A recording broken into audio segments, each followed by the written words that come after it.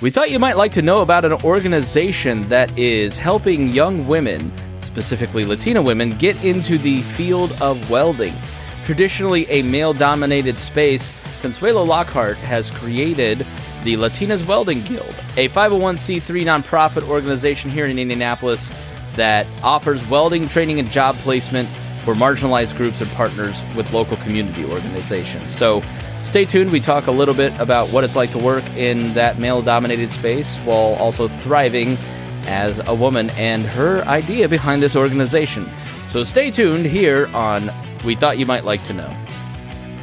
Consuelo Lockhart, founder and executive director of Latinas Welding Guild. Thanks so much for joining me. Tell me a little bit about the organization. So we are a local nonprofit based out of Indianapolis, and we are focusing on providing barrier-free education for women who want to weld. All right, that's very simple. Now, I worked on construction sites for 15 years. I didn't see a lot of women, so I'm guessing that is part of what sparked the idea. How did you personally get involved in welding? Let's start there. So I was born in Guatemala, and I was adopted at the age of 3, and grew up in northern Michigan. And so I was using art as my way of communication. And so basically all my life I was like, oh, I'm going to be an artist. I'm going to travel the world and make art and all of that. And so I ended up going to college in Grand Rapids at Kendall College of Art and Design. I graduated with a BFA in functional art. And when I was in that program, I had a project that was requiring me to try new material. And because I never heard about welding or ever got the opportunity to learn how to weld, my professor was really encouraging me to just try some welding. And so I was just like, well, I've never done it. I'm more than willing to try. And so I did it and just really loved how forgiving steel was compared to wood. And so after I graduated, I got done and I was like, I don't know what I'm going to do with my art degree. I have all the possibilities, but don't know where to start. And so I started looking at what other career paths might be, kind of like a good fit to build on top of my art degree. And welding was, it's in huge demand right now. Everyone's trying to get more talent into the industry. And so I was able to qualify for a grant and then decided to go back to school. And so I was just really jumping into it, hoping that it was going to lead me somewhere. I just didn't know where. So is there a welding school? Like when you went back for a degree, what was different between your art degree and the degree that you pursued then? So where I went to school was Grand Rapids Community College. So there was a vocational, kind of like a small trade school. So it had automotive, construction, welding, and I think they had nursing there. And so it was completely different kind of school setting. It was kind of close to what I was used to at art school. Like we had an art studio or like, a shop, metal shop with equipment, machines. And then our classroom space was just like kind of your standard classroom. But the way that that I was learning was a little bit more different. The instructor was kind of letting us be more self-paced. So depending on how eager and how we were learning, we could just basically continue learning as much as we could throughout the class and get through the whole curriculum. So I was one of 2 students who finished early. So it was an 18-week job training program. And I think I finished probably in like 9 weeks just because I was just like super like, okay, I got to learn this. I got to get through it. And then the school even offered me an opportunity to do an art piece for a welding competition or art competition that was happening in Grand Rapids. So I had all these opportunities coming in. And then I even was hired out of the program before I was even done by a local manufacturing facility who was looking for welders. And so I got the job. So yeah, it was definitely like, I think it was a different experience for me versus some of the other students that were in the class with me. Yeah, for sure, because you probably had some experience and you also had that artistic background. So talk about being a woman in the industry. I mean, were those classes, did you walk in and everybody's like, wait a minute, or construction sites, like, yeah. Where did it start to develop for you? Like, wow, there needs to be more women in this particular trade. Mm-hmm. Well, when I was going to Kendall, I was one of very few women in the functional and sculpture program. So I think just trying to get into woodworking, I was already kind of facing some similar discrimination just because, I'm walking into like, not necessarily woodcraft, but something similar, or, I was trying to find lumber. I kind of just always felt like no matter what space I was in, I was always kind of annoying somebody because I was asking all these questions. But, for me, I'm like, hey, if I didn't care to learn, I wouldn't ask the question. And so I honestly had no idea what I would be walking into when I was joining the welding program at the community college.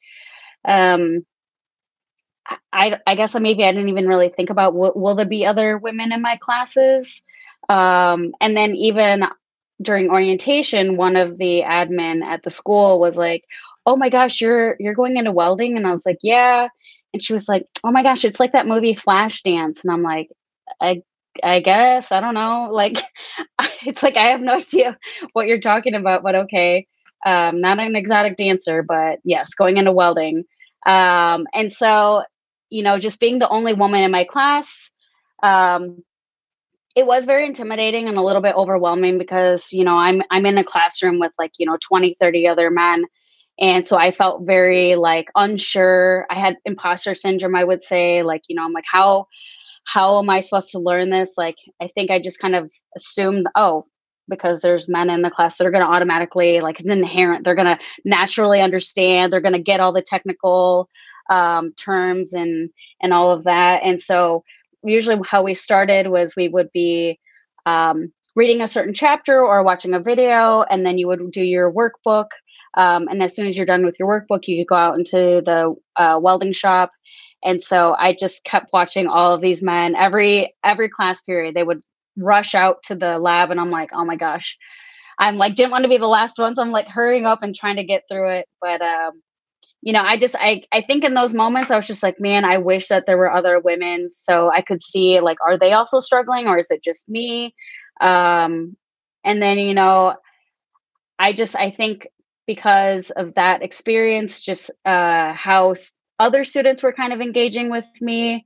And then when I landed that job as well, I was the only woman on staff in the welding department. And so just constantly having people staring at me, like watching what I was doing, seeing if I could do it correctly or well.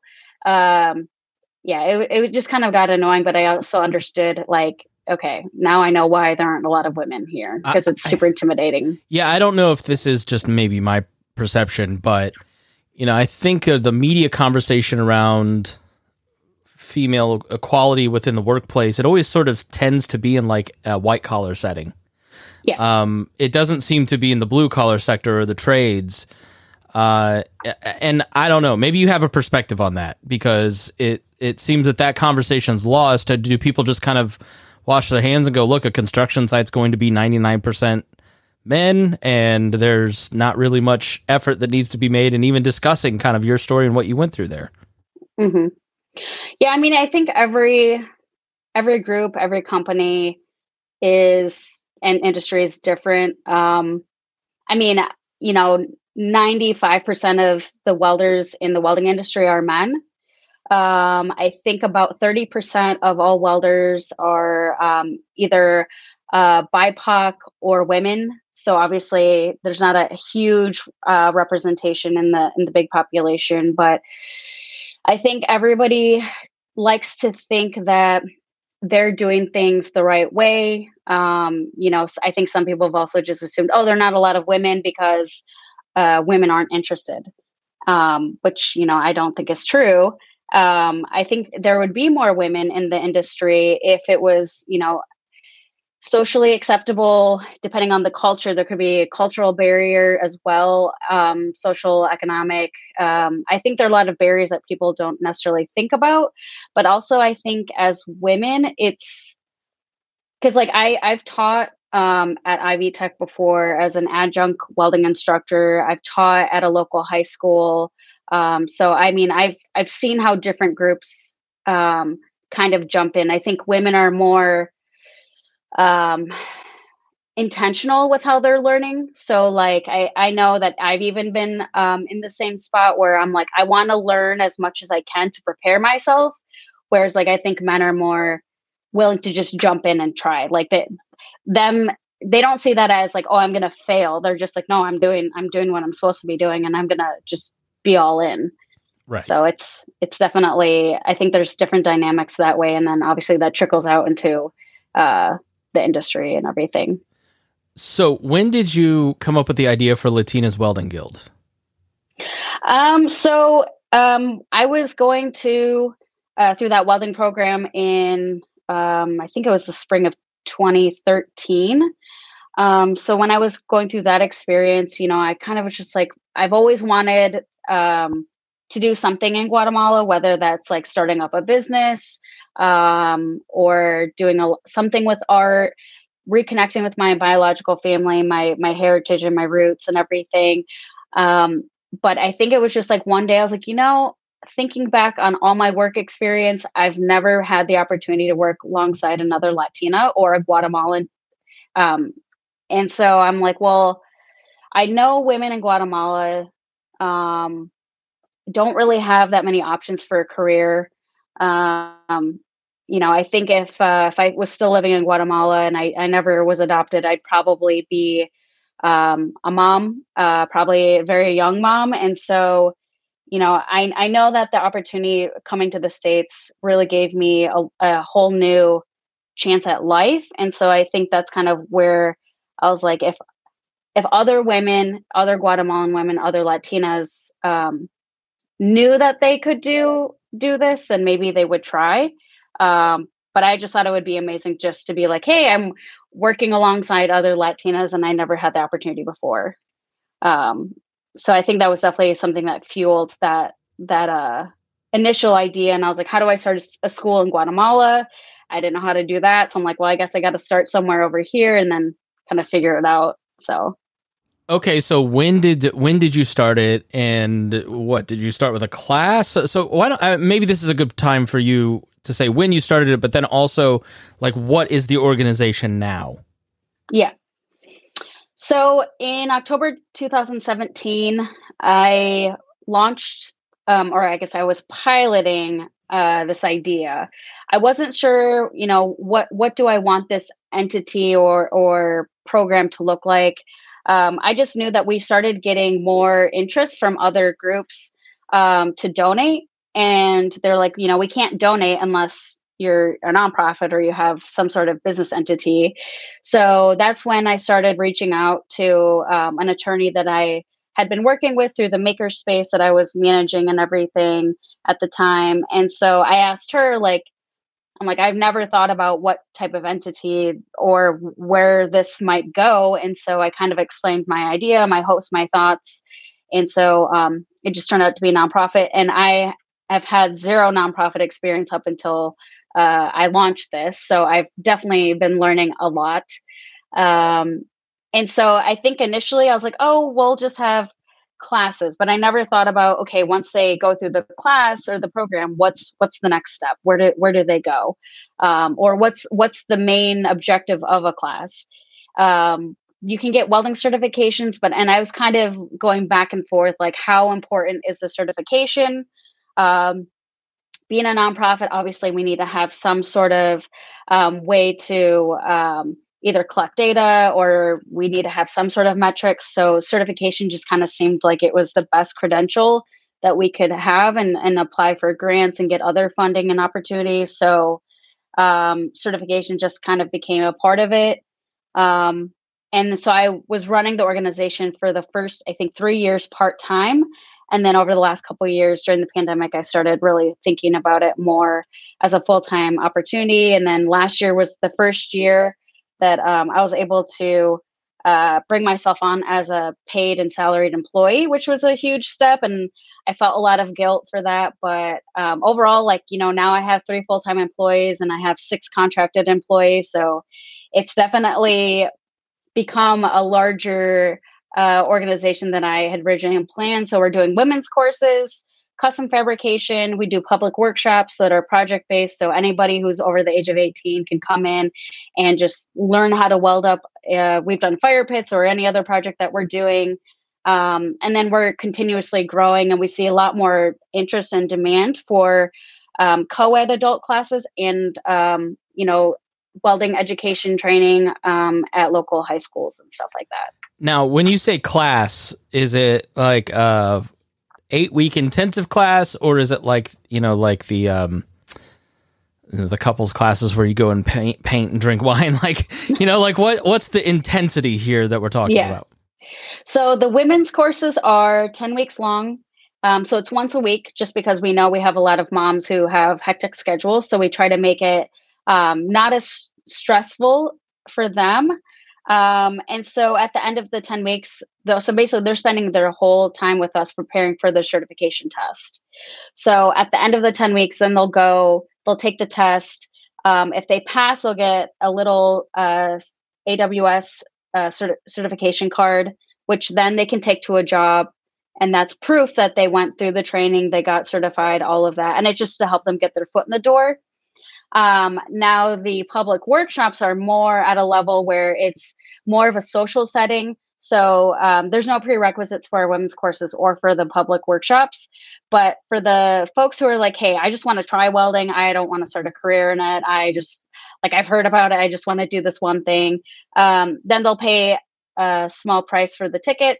And then we've done our welding then drinking series. So after we're done welding, we'll go to a local distillery or brewery.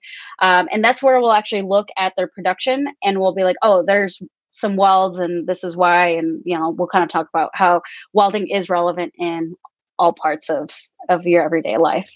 Welding then drinking, an important step. You must follow that. It's not the it's not the 80s anymore.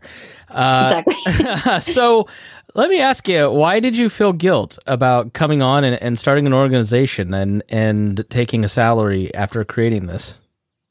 I think in my mind, I was just thinking, if we have money to invest in the organization, we should put it towards like equipment, things that students and other contracted staff could use.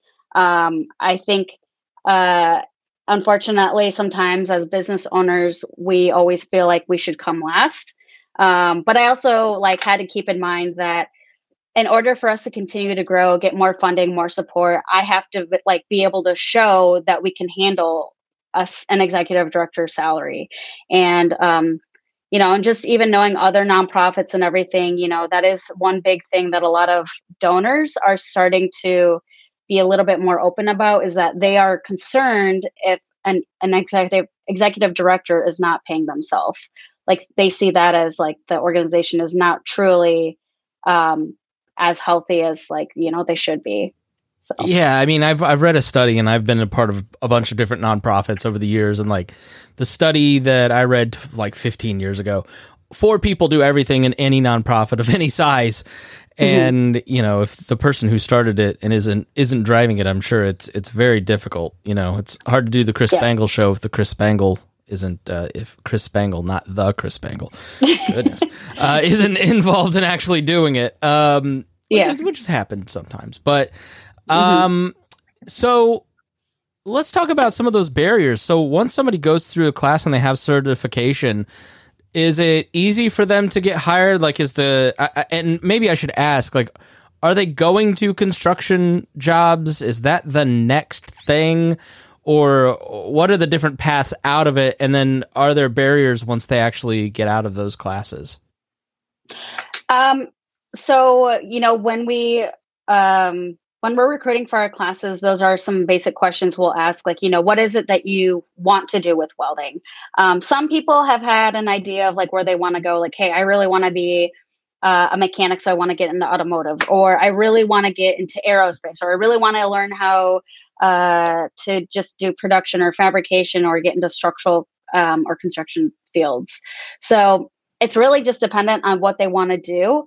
Over the last year, I've been working on trying to establish some more relationships, intentional relationships with some local employers or other welding or construction related organizations, just because we want to make sure that like any sort of employer that we potentially refer students to, that they have a healthy, safe work environment. Just because the last thing we want to do is just have a student go to a company, get severely underpaid or mistreated, not have the structure that they need to continue to develop, and then just completely quit their job and leave the field altogether. So our goal is to make sure that women who are getting into the industry are looking at, developing a long-term, career, and working with companies long-term. So we're still working through some of that. Like right now, we do have a handful of employers that, I would be willing to endorse or at least refer our students to, just because there's so many jobs and there's so many companies that are looking for talent. But I think at this point, some companies are just not necessarily ready for women. There are a lot of basic things that maybe companies haven't either thought about, like, for example, women's restroom. Sometimes there have been companies that have men's and women's restrooms, but because they don't have women on staff, men go and use the women's bathroom. And obviously, women need to have a safe space to use a restroom. If someone is pumping, do they have a space to safely pump? And so those are just some basic things. But also, like, if there is harassment, do they have a harassment policy? What are the steps to maybe address those types of inappropriate behaviors, concerns, and things like that? Do they have HR? Some companies may not have an HR. They may be so short-staffed or just be a very small company in size that maybe the owner is the HR and the accounting and the marketing and the branding and all of that. And so we really just want to make sure that, like, any sort of discrimination or issue that they have, they're being supported and they can self-advocate. And if they can't, then that's kind of where we try to help, either connect them with resources or we're at the table with them during those situations. But the goal is that, we have a good network of employers. They go, they do a job interview, they get a job, and then they continue to develop themselves as a welder. And so, yeah, I mean, there's thousands and thousands of jobs. I believe there's maybe, maybe I'm getting the number wrong, but I want to say, I thought I read that there's about 40,000 jobs in Indiana that are open for welders. I know there's going to be over 150,000 welders that are retiring here soon. And we have a couple 100,000 jobs across the country that are companies are just dying for talent right now. That's an amazing statistic. Yeah. Yeah, go ahead, finish your thought, please. And then I believe the pay discrepancy between men and women is about 28%, I believe.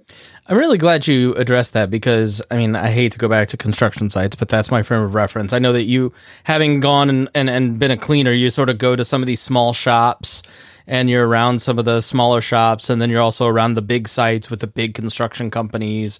So I've kind of seen that range of exactly what you're talking about. I've also been on construction sites and in those offices when a female contractor comes in and then leaves.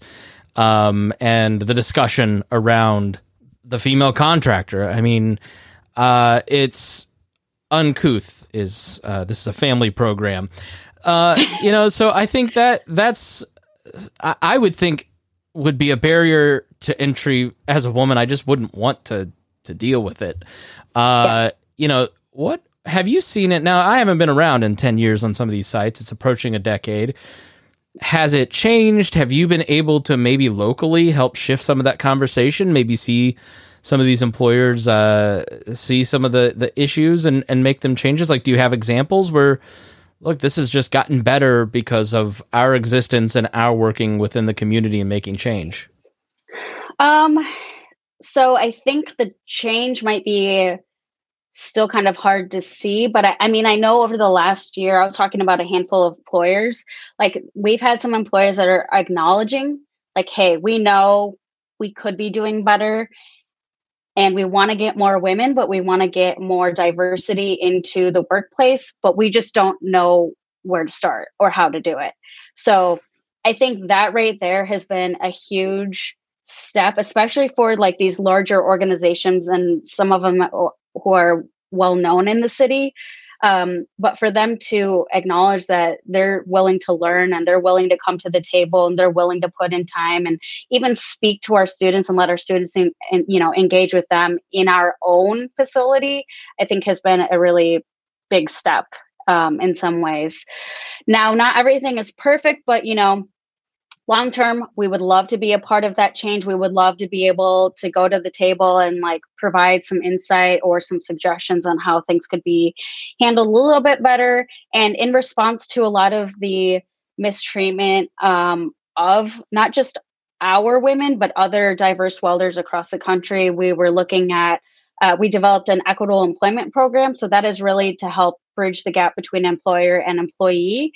So the best place for us to start was our job readiness program. So how are we preparing our students for the real world?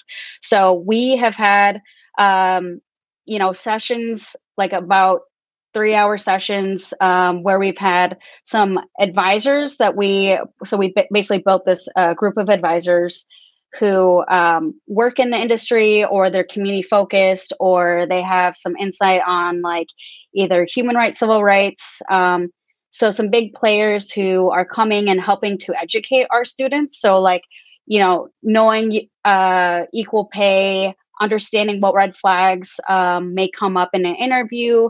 We've done mock interviews. We'll focus on soft skills and hard skills.